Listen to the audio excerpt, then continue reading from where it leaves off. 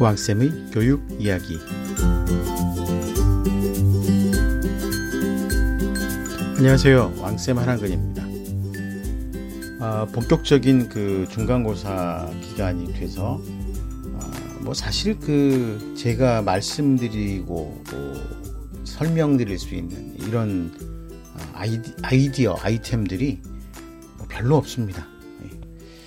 아무래도 이제 공부하는 과정에서 시험 대비 공부라는 과정에서 가장 필요한 것이 뭔지 이런 부분들은 이제 부모님들이 다 아시기 때문에 이런 것들을 지난 시험 기간, 지난해 기말고사, 지난해 중간고사를 갖다가 관통하면서 제가 계속 설명 말씀을 드렸습니다.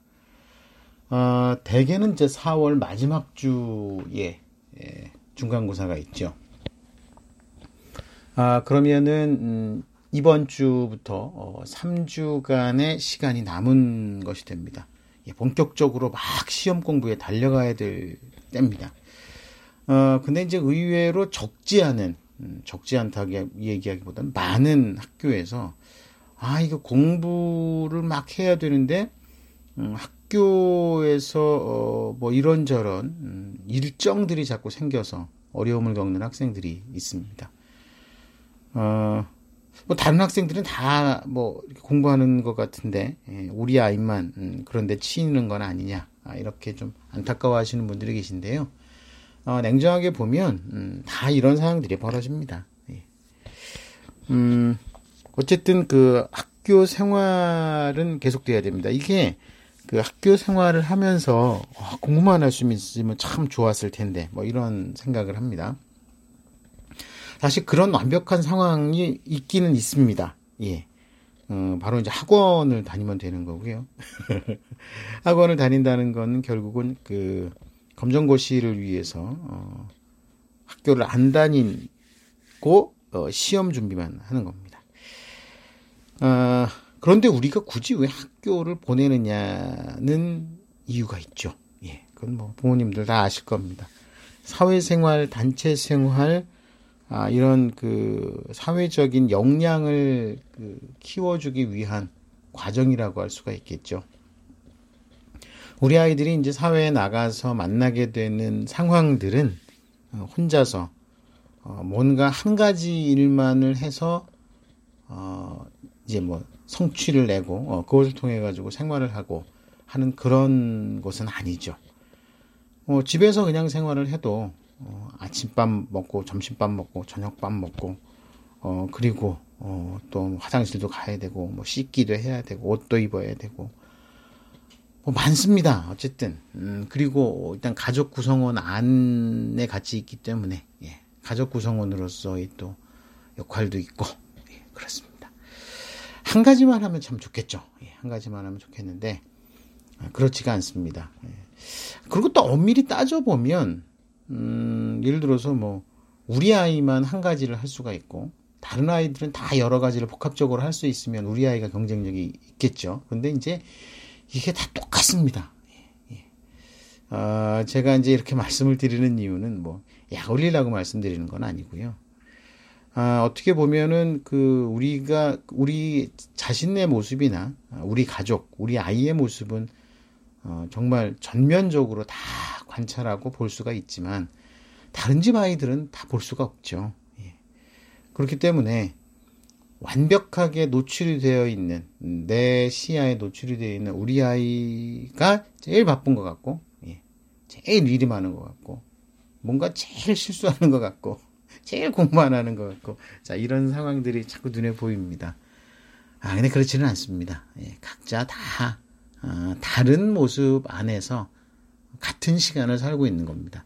누구에게나 주어진 시간은 24시간 똑같은데 그렇다 보니까 이제 부모님들이 오로지 공부만 할 수 있는 환경을 만들어주기 위해서 그 외의 모든 부분들은 부모님이 대체해 주시는 경우들이 많습니다. 근데 그것도 이제 장단점을 좀 살펴봐야 됩니다.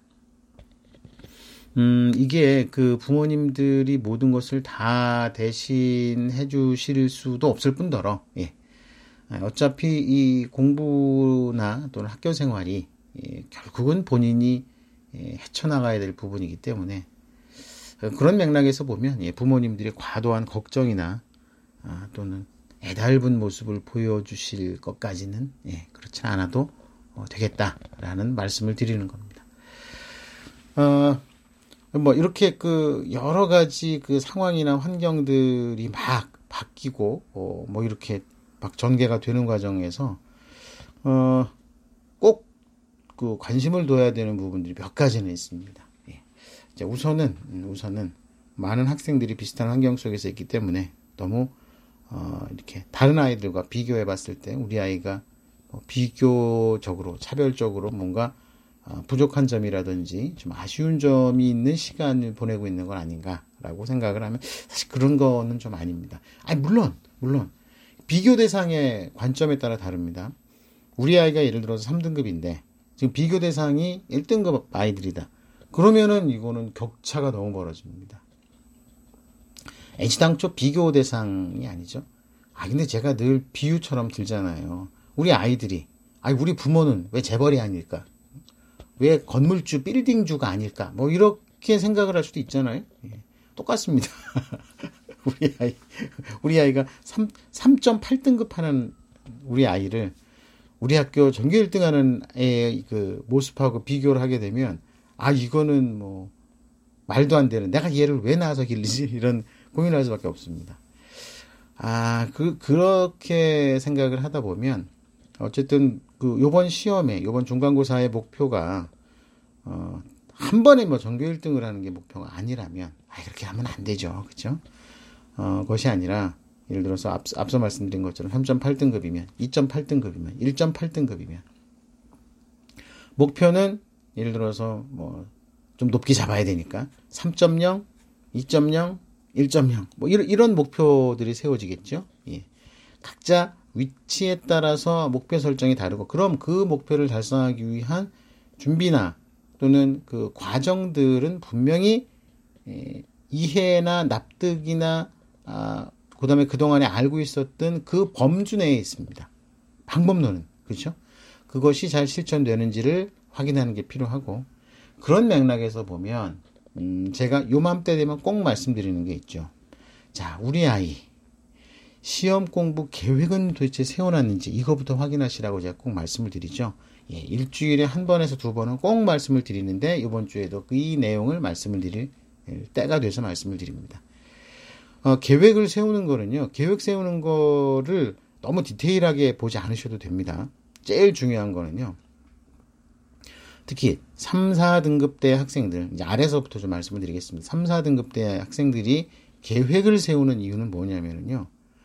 최소한 시험 기간 때까지, 시험 기간 전까지 시험 보는 과목들을 그래도 한 번씩은 훑어보고 시험장에 들어가도록 만들기 위한 게 가장 목표가 큽니다. 그러면 사실 우리 아이를 뭐 학원에 보내거나 독서실에 보내거나 아니면 혼자 공부를 하거나 상관없이 지금 우리 아이가 공부를 해서 시험 보러 가기 전에 이 3, 4등급 대 아이들은요. 가장 큰 문제가 소위 말하는 국영수, 또 이 얘기 또 나왔습니다. 국어, 영어, 수학에 공부를 하다가 나머지 과목들을 그냥 손을 놔버리는 경우입니다. 근데 이제 3, 4등급 대 학생들이 가지고 있는 생각들이 뭐냐면요. 이런 겁니다. 예를 들어서, 요번 시험은 하루에 2과목씩만 시험을 봐. 그러면 전날에 시험 공부할 수 있는 시간이 최소한 10시간 이상은 확보돼. 그렇죠? 예를 들어서 2시간만 시험을 본다고 하면 학교에 가서 시험을 보더라도 돌아오는 시간이 오전에 가서 시험을 보고 오면 오후 시간, 오후 1시부터 새벽 1시까지 12시간이 비어있죠. 요거로 생각을 하는 겁니다. 이 생각은요. 초등학교, 중학교, 고등학교, 초등학교는 아니군요. 중학교, 고등학교를 관통하면서 항상 갖고 있던 생각입니다. 내일 시험 과목을 오늘 공부하는 겁니다. 요게 바로 소위 말하는 사실상의 초칙입니다. 당일 공부죠. 근데 이 생각을 하는 겁니다. 그래서 주요 과목의 공부를 계속해서 꾸준히 하고 많이 하고 매일매일 많이 하고 그런 국영수가 아닌 기타 과목들은 전날하면 된다. 뭐 이렇게 생각을 갖고 있는 학생들이 많습니다. 그런데 이제 진실은 그렇습니다. 국영수 공부도 제대로 안 하고 기타 과목은 아예 안 하고 그리고 시험장에 들어갑니다. 그러니까 맨날 평균 점수가 정말 그 3, 4등급에 해당하는 성적이 나오게 되는 거죠. 그래서 꼭 정말 3, 4등급 지난 학기 성적이나 지난 학년 성적이 3, 4등급 때 그러니까 반에서 대략 한 8, 9등에서 한 15등 정도까지 요 정도까지입니다. 성적이 되는 학생들 같은 경우는요. 아예 일찌감치 국영수 외의 과목을 한번 공부를 끝내라고 한번 쭉 살펴보시면 좋겠습니다. 어차피 국영수는 공부를 잘하든 못하든 맨날 손에 들고 있기 마련이에요. 어쩔 수가 없습니다. 그러니까 실제로 3, 4등급 대 학생들은 제가 늘 말씀드리잖아요. 성적이 올라가고 내려가는 거는요. 기타 과목으로 결정이 납니다. 요거 절대로 놓치시면 안 됩니다. 자, 그러면 그다음 2등급 대 학생들 있죠. 2등급 대 학생들. 2등급 대 학생입니다. 그러니까 4, 5, 6, 7등 정도 되는 겁니다. 반에서. 요 정도 되면은 그래도 우리 애가 좀 공부 좀 하는 것 같아요. 근데 사실은 그 부모님 때의 경험, 부모님들이 학교 다닐 때를 그 생각을 해보면 이 4, 5, 6, 7, 8등 때 요 성적이요. 부모님 때 성적으로 그 전환을 하면 대개 10등에서 20등 정도 되는 학생들입니다. 15, 16, 17, 18, 19, 20, 21, 22, 23 요 정도의 성적입니다. 그러니까 한 반에 60명에서 70명 정도? 60명에서 70명. 그러니까 한 50명 이상 한 반 편성으로 우리 부모님들은 공부하셨잖아요. 50명 이상. 그렇죠? 한 반에. 솔직히 30명대로 떨어진 게 얼마 안 돼요. 그래서 부모님들은 수십 년 동안 머릿속에 남아있는 게 한 자릿수의 등수가 나오면 그래도 공부를 좀 하네? 열심히 하면은 탑으로 올라갈 수 있네? 예를 들어서 이제 중학교 이제 부모님이라면 우리 애가 뭐 7, 8등 정도 10등 안에만 들어가면 고등학교 가서 열심히 하면 그래도 상위권 대학은 가겠지라고 생각하는 등수가 요거고요. 고등학교 때 7, 8 4, 5, 6, 7, 8등 요 정도 고등학교 1학년이나 2학년 성적이라면 그래도 인서울은 하겠지라고 생각하는 등수가 바로 요 등수입니다. 그런데 실제로는요, 이 일반고 기준으로 했을 때 이 정도 등수를 받고 인서울을 하거나 또는 인서울의 중위권 이상의 상위권 대학을 간다는 게 정말 어려운 성적입니다. 그래서 2등급 대 성적들이요, 제일 이변이 많은 성적이라고 늘 말씀드렸죠. 예를 들어서 2.5등급 성적이 이건 머릿속에 좀 꽉 각인이 되셔야 됩니다. 2.5등급의 성적이 중경의 시도 가고 인서울 턱걸이도 하고 딱 여기에 걸린 성적이 2등급 대 성적입니다. 공부는 꽤 잘하지만 잘하면 중경외시나 성안서까지도 갈 수가 있는데 보통은 인서울 턱걸이라는 성적이 바로 이 성적입니다. 그러니까 2등급 대 학생들이 나름대로 공부도 굉장히 많이 합니다. 공부도 굉장히 많이 하고 그 다음에 그 나름대로 성적표를 보면 1등급도 하나씩 이렇게 끼어 있고 그렇습니다. 그런데 실제로 이 정도면 꽤 그래도 공부를 하는 것 같은데 이게 주변에서 보면 이게 아니라는 거죠. 그래서 지금 2등급 대 학생들의 중간고사 그 확인은요. 일단은 이 학생들이 국영수를 포함해서 예를 들어서 3, 4등급 대 학생들 같은 경우는 그나마 국영수도 부실하긴 하지만 기타 과목 공부를 전혀 안 하는데 요 2등급 대 학생들 같은 경우는요. 공부를 하기는 해요. 하기는 하는데 정말 애석하게도 국영수 성적하고 기타 과목 성적하고 비슷하게 나오는 경우나 또는 기타 과목 성적이 갑자기 훅 떨어지는 경우들이 꽤 많습니다. 그리고 반대로 이런 학생들도 있어요. 국영수 과목은 3, 4등급인데 기타 과목이 1, 2등급을 받아가지고 전체 성적을 2등급대로 유지하는 학생이 있습니다. 자, 요 두 가지의 완전 정반대 성향의 학생들이 모여서 만들어지고 있는 성적이 바로 2등급대의 학생들입니다. 그러면 우리 아이가 어느 쪽인지를 정확히 확인을 하셔야 됩니다. 국영수에서 한 과목 정도는 2등급이 나오는데 두 과목이 국영수 중에서 한 과목은 2등급인데 두 과목이 3, 4 이렇게 나오는 경우죠. 근데 다른 과목에서는 1등급도 하나 나오고 2등급도 하나 나오고 뭐 이래요. 예, 뭐 아니면 1등급 2개, 2등급 하나, 뭐 2등급 2개, 1등급 하나 이렇게 나오니까 성적을 다 합산을 해보면 2등급 중후반 성적이 나오는 거죠. 야, 정말 이거 안장합니다. 그러면 국영수 성적을 올려줘야 된다는 거죠. 이런 성적의 학생들은 또 앞서 말씀드렸던 그 국영수는 그래도 그 뭐 1, 2등급이 나오는데 기타 과목들이 3, 4등급 나오는 학생들이 있습니다. 자, 그러면 이거는 뭐 방법이 없습니다. 선택과 집중을 하는 게 가장 일반적입니다. 이거 무조건 그래야 된다는 거 아닙니다. 예를 들어서 국영수 과목 중에서 현재 꾸준히 한 과목이 1, 2등급이 나온다면 그 나머지 두 과목 중에 한 과목을 1, 2등급으로 만들 수 있도록 집중을 해야 될 필요가 있습니다. 그런데 이게 사실 뭐 아이들을요 학원에 보내거나 이렇게 되면 그 학원 원장님들이나 선생님들의 파워가 개입 정도가 얼마나 되느냐에 따라서 이게 많이 달라집니다. 예. 개입을 많이 하는 과목의 그 학원 그 성적 그 학원의 과목 성적만 나오고 나머지 과목의 성적이 안 나오는 겁니다. 그러면 그 과목은 되게 잘 가르치는 걸로 보이는데 잘 가르치는 게 아닐 경우들이 되게 많습니다.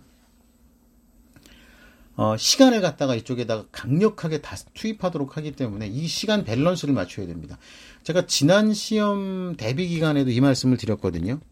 시험 밸런스를 맞춰야 된다. 이 말씀을 드렸는데 생각보다 이게 잘 안 됐다고 연락 오신 분들이 꽤 많아요. 그런데 이게요. 이거는 학생 혼자서 밸런스 맞추기가 힘들기 때문에 어느 정도 부모님들도 개입을 해줘야 되는 부분들이 꼭 있습니다. 그러려고 그러면은 아이가 실질적으로 어떻게 공부를 하고 있는지 공부하는 상황에 대해서 구체적으로 좀 이해를 하고 계셔야 됩니다. 알고 계셔야 돼요. 부모님들은 그냥 오랫동안 책 보고 공부하고 있으면 공부하나 보다 그러는데요. 2등급 대 학생들부터는요. 공부의 밸런스가 중요합니다. 밸런스가. 3, 4등급은 아예 밸런스고 나발이고 간에 공부를 아예 제껴놓는 과목들이 많아가지고 문제가 생기는 거지만 2등급부터는요. 공부를 어떻게 밸런스를 유지하느냐 강점과 약점 그리고 중요도와 난이도에 따라 가지고 공부의 밸런스를 맞춰야 되는데 이 밸런스가 깨지기 때문에 1등급 대가 안 되는 겁니다. 근데 이 밸런스를 깨지게 만드는 요소 중에 한 요소가 또 부모님인 경우들도 많습니다. 요번 시험에서 부모님이 야, 너 지난번에 이 과목이 성적이 떨어졌으니까 이 과목 공부해. 그럼 또 그 과목만 죽게 생각을 합니다. 그 과목 성적 오르고 나머지 과목 성적이 떨어지는 거예요. 너는 이거 이렇게 해가지고 하라 그랬더니 딴 과목 떨어지면 어떡해. 그럼 다음 시험은 또 반대가 되는 거죠. 이렇게 고3 입시까지 진행이 됩니다. 수능 시험까지도 진행되는 경우들이 많습니다. 그러면 뭐 부모님들은 억울하시겠죠. 내가 언제 그것만 하라 그랬냐. 근데 그 부분은요. 이제 아이들과 합리적으로 잘 의논을 해서 정말 그 조율과 합의를 잘 해야 됩니다. 부모님들이 그 모든 일에 절대적인 그 능력을 갖고 계시진 않아요. 다만 먼저 태어나서 생활을 했고 경험이 있다는 얘기죠. 경험이 있고 뭐 그렇기 때문에 선경험자로서의 위치는 있지만 그 선경험자의 위치가 반드시 완벽한 학습 과정과 방법을 갖고 있는 분이라고 보기는 어렵죠. 그리고 또 이제 학원 선생님 같은 분들도 마찬가지입니다. 내가 가르치는 과목만 잘하면 되지 무슨 다른 과목까지 잘하기를. 그렇죠? 이게 부닥쳐 버리면은요. 정말 2등급 대 성적이 딱 나오는 겁니다. 그래서 의외로 1등급 받는 그 학생들 중에서 상당수가 부모님들이 아예 개입을 안 하는 학생들이 되게 많습니다. 부모님들은 그렇게 말씀을 하시죠. 얼마나 부러워. 부모가 개입 안 해도 알아서 저렇게 잘하니. 라고 그 아이들의 역량을 칭찬을 하는데, 그러니까 역시 이런 판단하실 때 부모님의 위치는 쏙 빠지는 거죠. 근데 꼭 그렇지만은 않습니다. 본인이 알아서 잘한다기보다는 그 이전에 이미 시행착오를 많이 겪었던 거죠. 겪었고 또는 부모님들이 정말 그렇게까지 케어를 할 환경이나 여건이 안 되기 때문에 자력갱생을 했을 수도 있고, 아니 우리 부모님들이 그 성장할 때 학교 다닐 때 생각을 하면 됩니다. 주변에 그런 친구들 많았습니다. 근데 요즘에는 아무래도 부모님들이 시간이라든지 또는 자금이라든지 이런 부분들에 좀 여유가 있다 보니까 이런 면 개입을 할 만한 그 여력이 좀 많습니다. 자녀들의 공부에. 그래서 아주 어려서부터 개입을 하고 그 개입을 완벽하게 하기 위해서 다양한 정보와 막 이렇게 아주 엄청나게 하다 보니까 의외로 2등급대 학생들이 많이 만들어지는 겁니다. 좀 어떻게 보면 2등급대 학생들의 상당수가 그런 환경에 처해 있는 경우들이 많습니다. 그렇다 보니까 1등급대 아이들의 이 모습이, 그러니까 1등급대 아이들 중에 상당수가 부모님들이 완벽하게 케어를 해줘서 그렇게 성적이 나온 사례도 물론 있습니다. 물론 있지만 상대적으로 그렇게 많지가 않아요.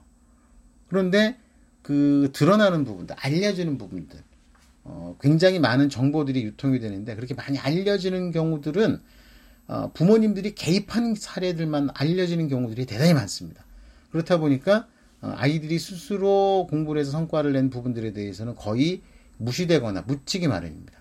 그렇다 보니까 또 부모님들이 개입의 당위성이라든지 명분이 만들어지고, 그렇게 하다 보니까 2등급 때의 악순환이 반복이 되는 겁니다. 어차피 그 성적은 상대평가이기 때문에 누군가 올라가면 누군가 떨어져야 되죠. 물론 뭐 우리 아이가 올라가고 누군가 떨어진다고 해서 그 아이를 위해서 우리 아이 성적 못 올라가라고 할 수는 없으니까요. 그렇게 보면 어찌 보면은 뭐 다른 집 아이들까지도 그렇게 잘하게 만들 필요는 없지만 최소한 우리 아이가 잘할 수 있도록 이런 부분들은 늦었더라도 지금이라도 이런 부분들을 좀 챙겨보시는 게 필요하다라고 말씀을 좀 드리겠습니다.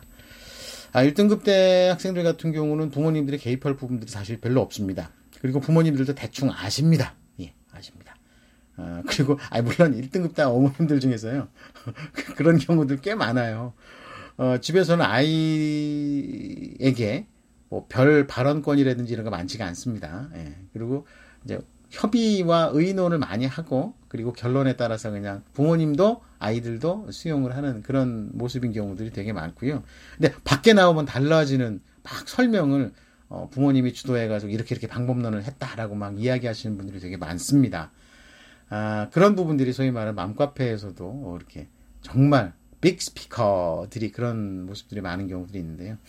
1등급 때 부모님들은 그냥 알아서 하시면 됩니다. 지금 알아서 잘 하고 계시기 때문에 그런 결과가 나온 거죠. 그러니까 그대로 하세요. 그래도 여기서 조금 더 욕심을 내려고 해도 솔직히 현실적으로 좀 버겁죠. 버거우시다는 말씀들을 많이 듣습니다. 왜냐하면 너무 예민하기 때문에 자칫 손 잘못되면은 이게 부모의 탓으로 망가질 수가 있기 때문에 상황이 오히려 손을 더 못 댑니다. 그래서 2등급 때의 학생들과 학부모님들 사이에서 이 차이가 좀 벌어지는 겁니다. 2등급 때는요, 뭔가 내가 개입하지 않으면 안 될 것 같고, 여기서 내가 손을 개입하지 않으면 3등급 때 떨어질 것 같고, 막 이런 걱정이 생기는데, 1등급 때는 이게 좀 반대입니다. 괜히 손 잘못했다가 문제가 생길까봐 벌벌벌 떠십니다. 그래서 그 위로 올라가면 올라갈수록 그 아이들 때문에 마음고생 하시는 분들이 많아요. 말 한마디 제대로 못하시고. 그렇습니다. 제가 포괄적으로 말씀을 드렸는데요. 지금서부터 본격적으로 전쟁입니다. 전쟁은 아이들과 학생들과 자녀들과 하지 마십시오. 내 속과 하시는 겁니다. 어쩔 수 없습니다. 입시는 그냥 내 안의 싸움이라고 보시면 됩니다. 이런 말씀 좀 안타깝죠? 어쩔 수 없습니다. 대학 입시가 끝날 때까지 그냥 이렇게 쭉 가셔야 됩니다. 오늘 여기까지 하겠습니다. 감사합니다. 다음 시간에 또 뵙겠습니다.